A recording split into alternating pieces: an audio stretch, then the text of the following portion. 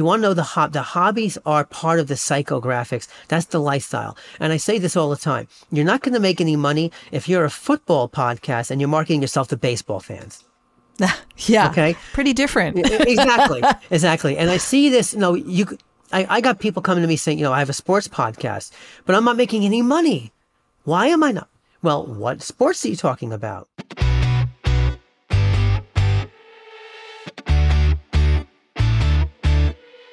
Welcome to Audio Branding, the hidden gem of marketing. Sound plays a more important role in human behavior and our decision-making than you may realize.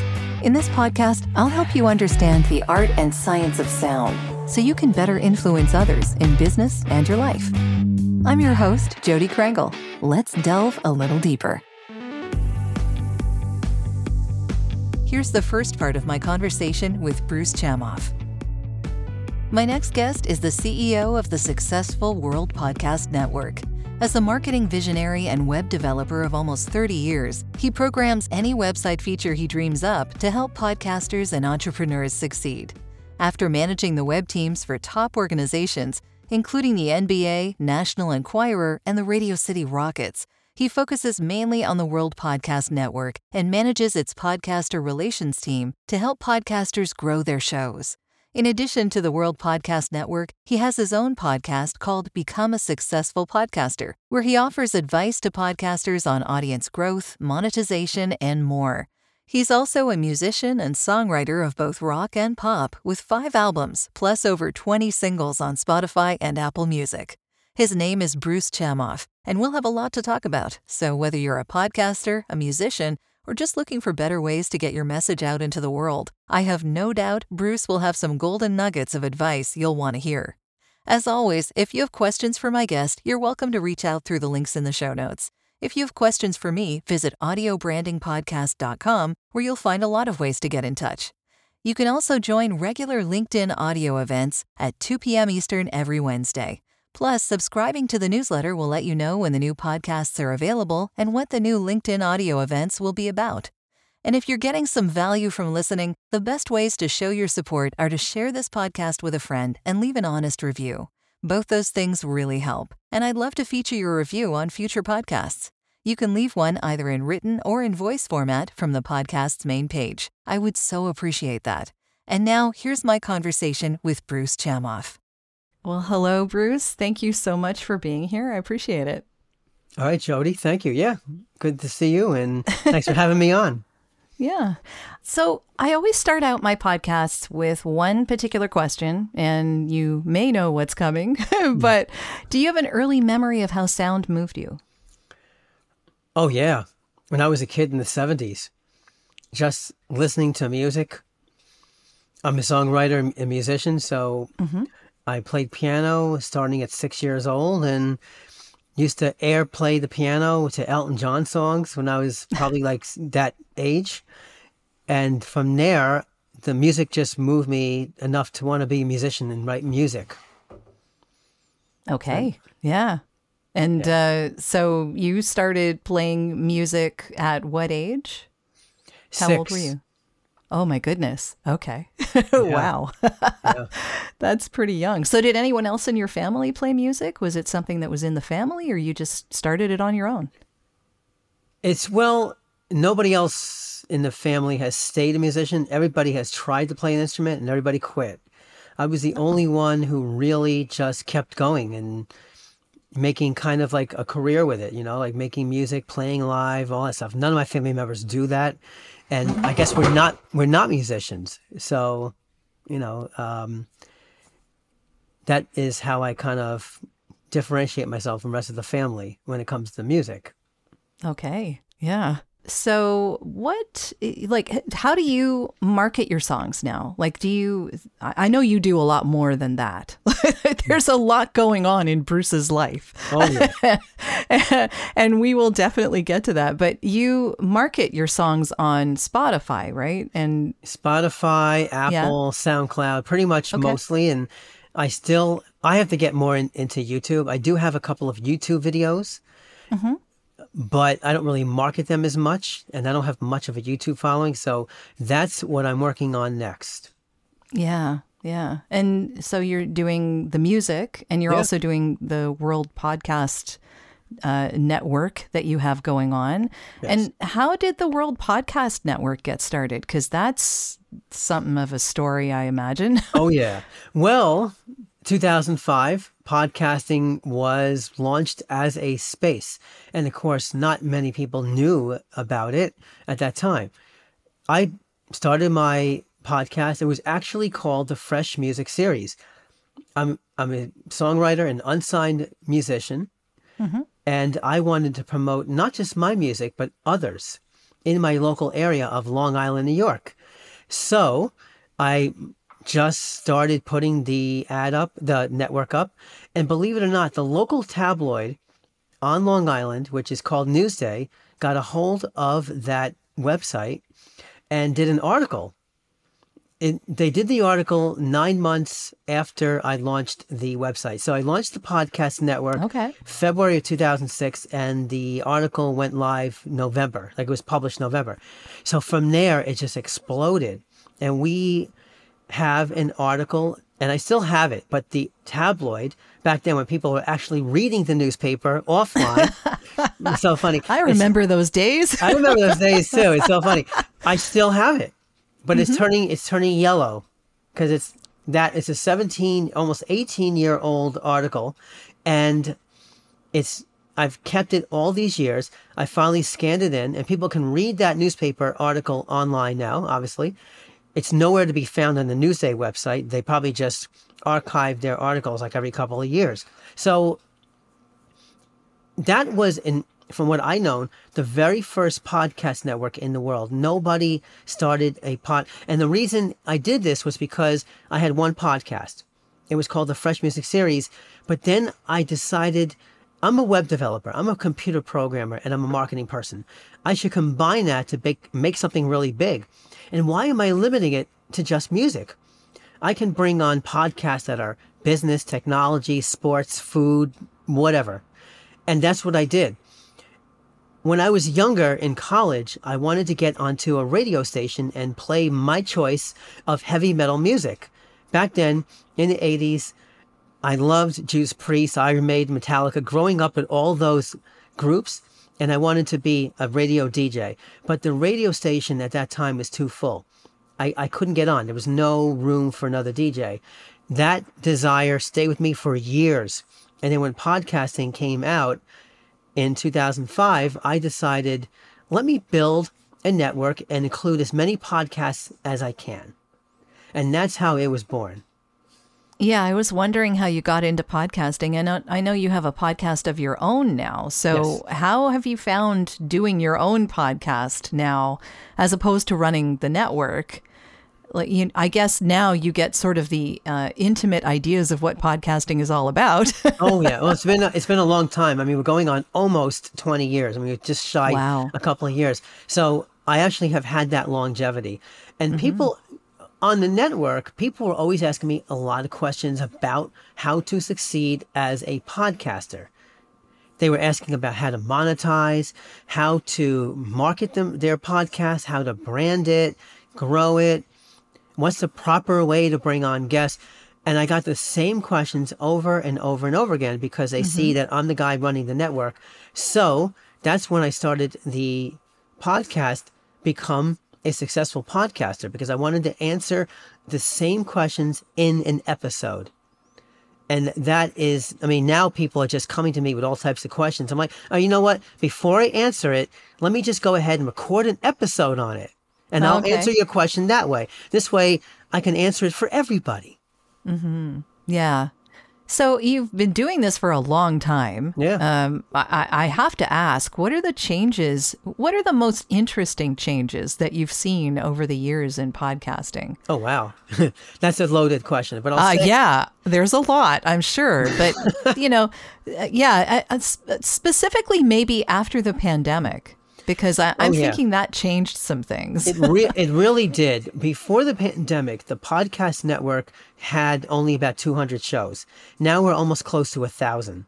And we're getting a lot of signups now because, yes, the pandemic was an opportunity for people who were not leaving the house. They were working at home. and they had to do something, so they got into podcasting.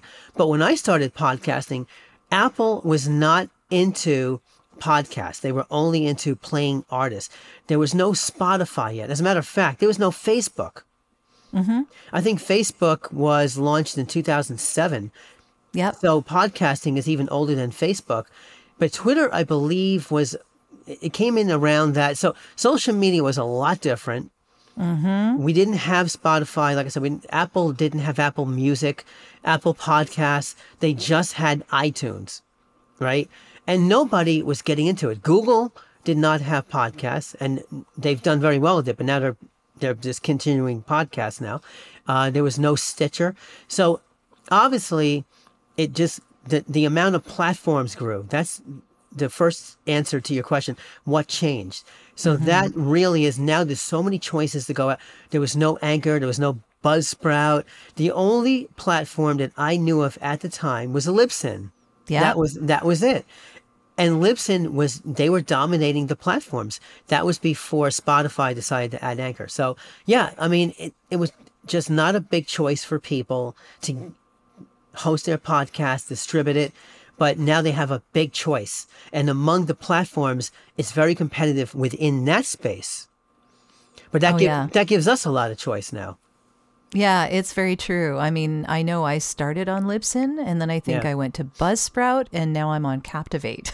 Yeah. So, yeah, there's a lot more choice now than there ever was. And I've only been in this 4 years. So for me, I mean, that's like almost nothing compared to what you've been doing. But yeah. But you're doing very well with your show, too. So, well, thank you. I'm very impressed with what you've accomplished as well, Jody. I really appreciate you being here. Know anyone that you think would make a great guest for this podcast?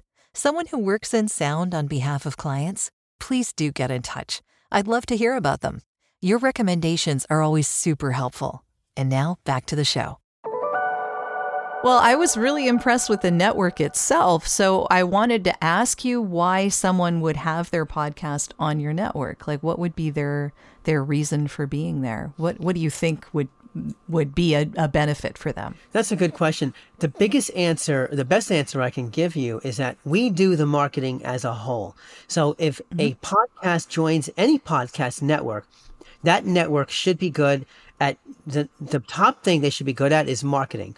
Because if they can market and get visitors to their network, then obviously the podcasts on that network will also do well. So it's kind of like a piggyback. It's a platform where instead of the podcaster doing their single marketing and branding, the network does it for them, or the network does it as a supplement to what they're already doing.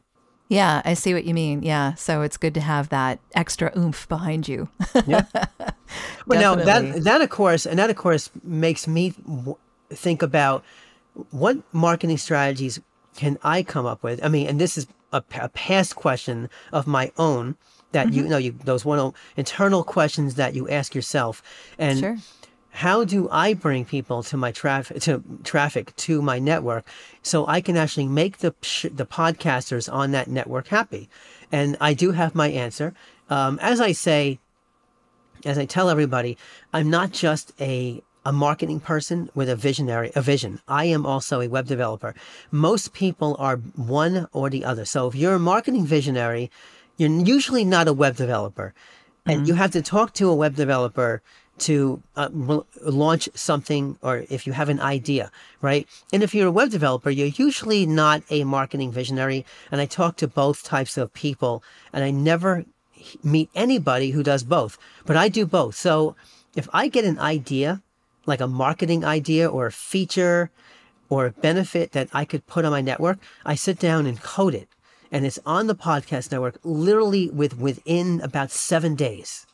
Okay, nice. Right? So that's where I think I'm different, and our network is different. I'm just constantly thinking of new features, new benefits, new ways to market the members. And I sit down and do it. And then we do a big email blast. You say, and you probably have gotten our email blast too. Hey, we got this new feature. Go ahead and use it. And yeah. So what are some of the features that you've implemented over the years? Well, I think the one thing that makes our podcast network stand out above the others is we just launched the portal. So podcasters can log in and actually manage their shows. They could change you can do this right now too, Jody. You log in, you log in with your username and password. You can change your bio. You can change your platform. So if you move from Buzzsprout to Libsyn, you could change that platform. And of course, you change the RSS feed. If you have a new social network, like let's say you're on Instagram, you've never been on Instagram, you could put that in as a social network. That's exactly what just happened to me. Oh, really? Oh, that's funny. Yes. I've never been on Instagram before. Now I'm on Instagram. That's awesome. And you could just log in and you log in and you enter it. So we have a social media section. We also offer monetization opportunities. So you log in, we show you can play music, get paid that way. You can play commercials. So we offer monetization because that's the number one question I get. How do I monetize my podcast? And of course, I know how to answer that question. And that I think I have about 3 or 4 episodes on my own podcast with that. But so the portal for me is the biggest feature that we've launched. The other one is the leaderboard. Oh, yes. Right? I remember that. Yeah. Yeah, that is, and I've seen you in the top 20. I have, believe it or not, a team of about 5 people who actually work on the network, and I can't do it all myself anymore. It's grown that much, that fast. Yeah. So we have somebody that actually updates the leaderboard. They hit one button, and then it takes all the stats, the analytics, the votes, the logins, the levels, all that, and puts it together into a ranking. And then the algorithm ranks you just like Google would rank somebody on, for like, let's say they perform their search engine optimization strategies. Well, we have that as well. So that's nice. And that's a way it brings people back it brings traffic back to the network. It's a great way for podcasters to do a little work and get people back, and helps us, but then we do most of the work. So well, it's good to know that you're on it. Yeah. That's quite the network. And I have poked around a little myself. So I'm really impressed with what you've put together. Thank you. And it's going to keep on growing from there. I'm glad to hear it. I really hope it doesn't stand still, because there's always things coming. There's always new stuff happening. Absolutely. Yeah. Along the lines of monetization, because I know that, like you were saying, you've put some stuff into place in the network, which is great. But in someone's podcast, how do you recommend that they do this? Is there a recommended way that you would suggest, or does it depend on the podcast? I mean, I think it probably does, but I think any podcast can monetize, but the first thing they have to do is grow their audience. You can't monetize to an audience that you have not grown. And that is the biggest piece of advice I give everybody. And I think it makes sense, right? I've had podcasts where I would check their reviews on Apple, and they would have like 5 reviews, and they say, well, I want to monetize. So no, you cannot do that, because the number of reviews is a big indicator of what your audience size is. Yes, I mean, if you have 1,000 subscribers, I mean, 5% is not, it's a very small percentage. I always tell podcasters that you have to have a goal. How many subscribers do you want to have? And before you have that number, you have to think about monetizing, but you can't really do it yet until you hit that goal. Okay. Yeah. So if you want to have 500 subscribers, and you'll get all those statistics from whatever platform you're on, like Buzzsprout or Anchor or Libsyn, once those platforms tell you what your audience number is, then you think about monetizing. Yeah, I do think that there's something to be said for people who have a real niche, though. If you have a very specific niche and you're marketing to a particular market, right, and that market is enough that they feel that your podcast can help them get their message across, I don't know that it matters how many people you have. It's as long as you have the right people. I mean, that's true also. Yeah. I think it might depend on what your niche is and who the people selling products in that space are and how valuable they think your members are. Do you want to sound your absolute best when you're being interviewed on a podcast or when you're hosting your own show? I have a podcast episode and free downloadable worksheet called Sounding Your Best as a Podcast Guest off of the audiobrandingpodcast.com main page. Just click on the little square graphic to the left of the player displaying my podcast trailer. It gives you some comprehensive suggestions for where to start or for improving the sound you already have, including the type of microphones to consider and why, ideas for soundproofing your recording environment, and suggestions on how to get the best sound when you're being remotely recorded on services like Riverside FM or Squadcast.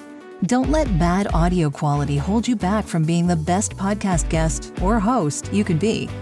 And of course, if you happen to need voiceover for your intro and outro, feel free to get in touch. I'm happy to help.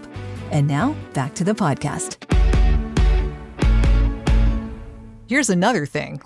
What about the stats? Because the stats are constantly changing and we don't know if those are real or not. And a lot of people fudge their stats. So yeah, how do you, what do you think of the statistics that are out right now that are saying that, for instance, there's been like a drop in podcasting or, you know, all of these numbers that are coming out and the different ways of interpreting them, I guess, because there's all sorts of different ways to interpret all this. Like, what do you think? First of all, yes, it is about statistics and about analytics. On the podcast network, that's something we also do. We collect data on everything. Sure. So if you click on a particular episode, we know. We keep track of all that. So when a podcaster logs in, they can see that.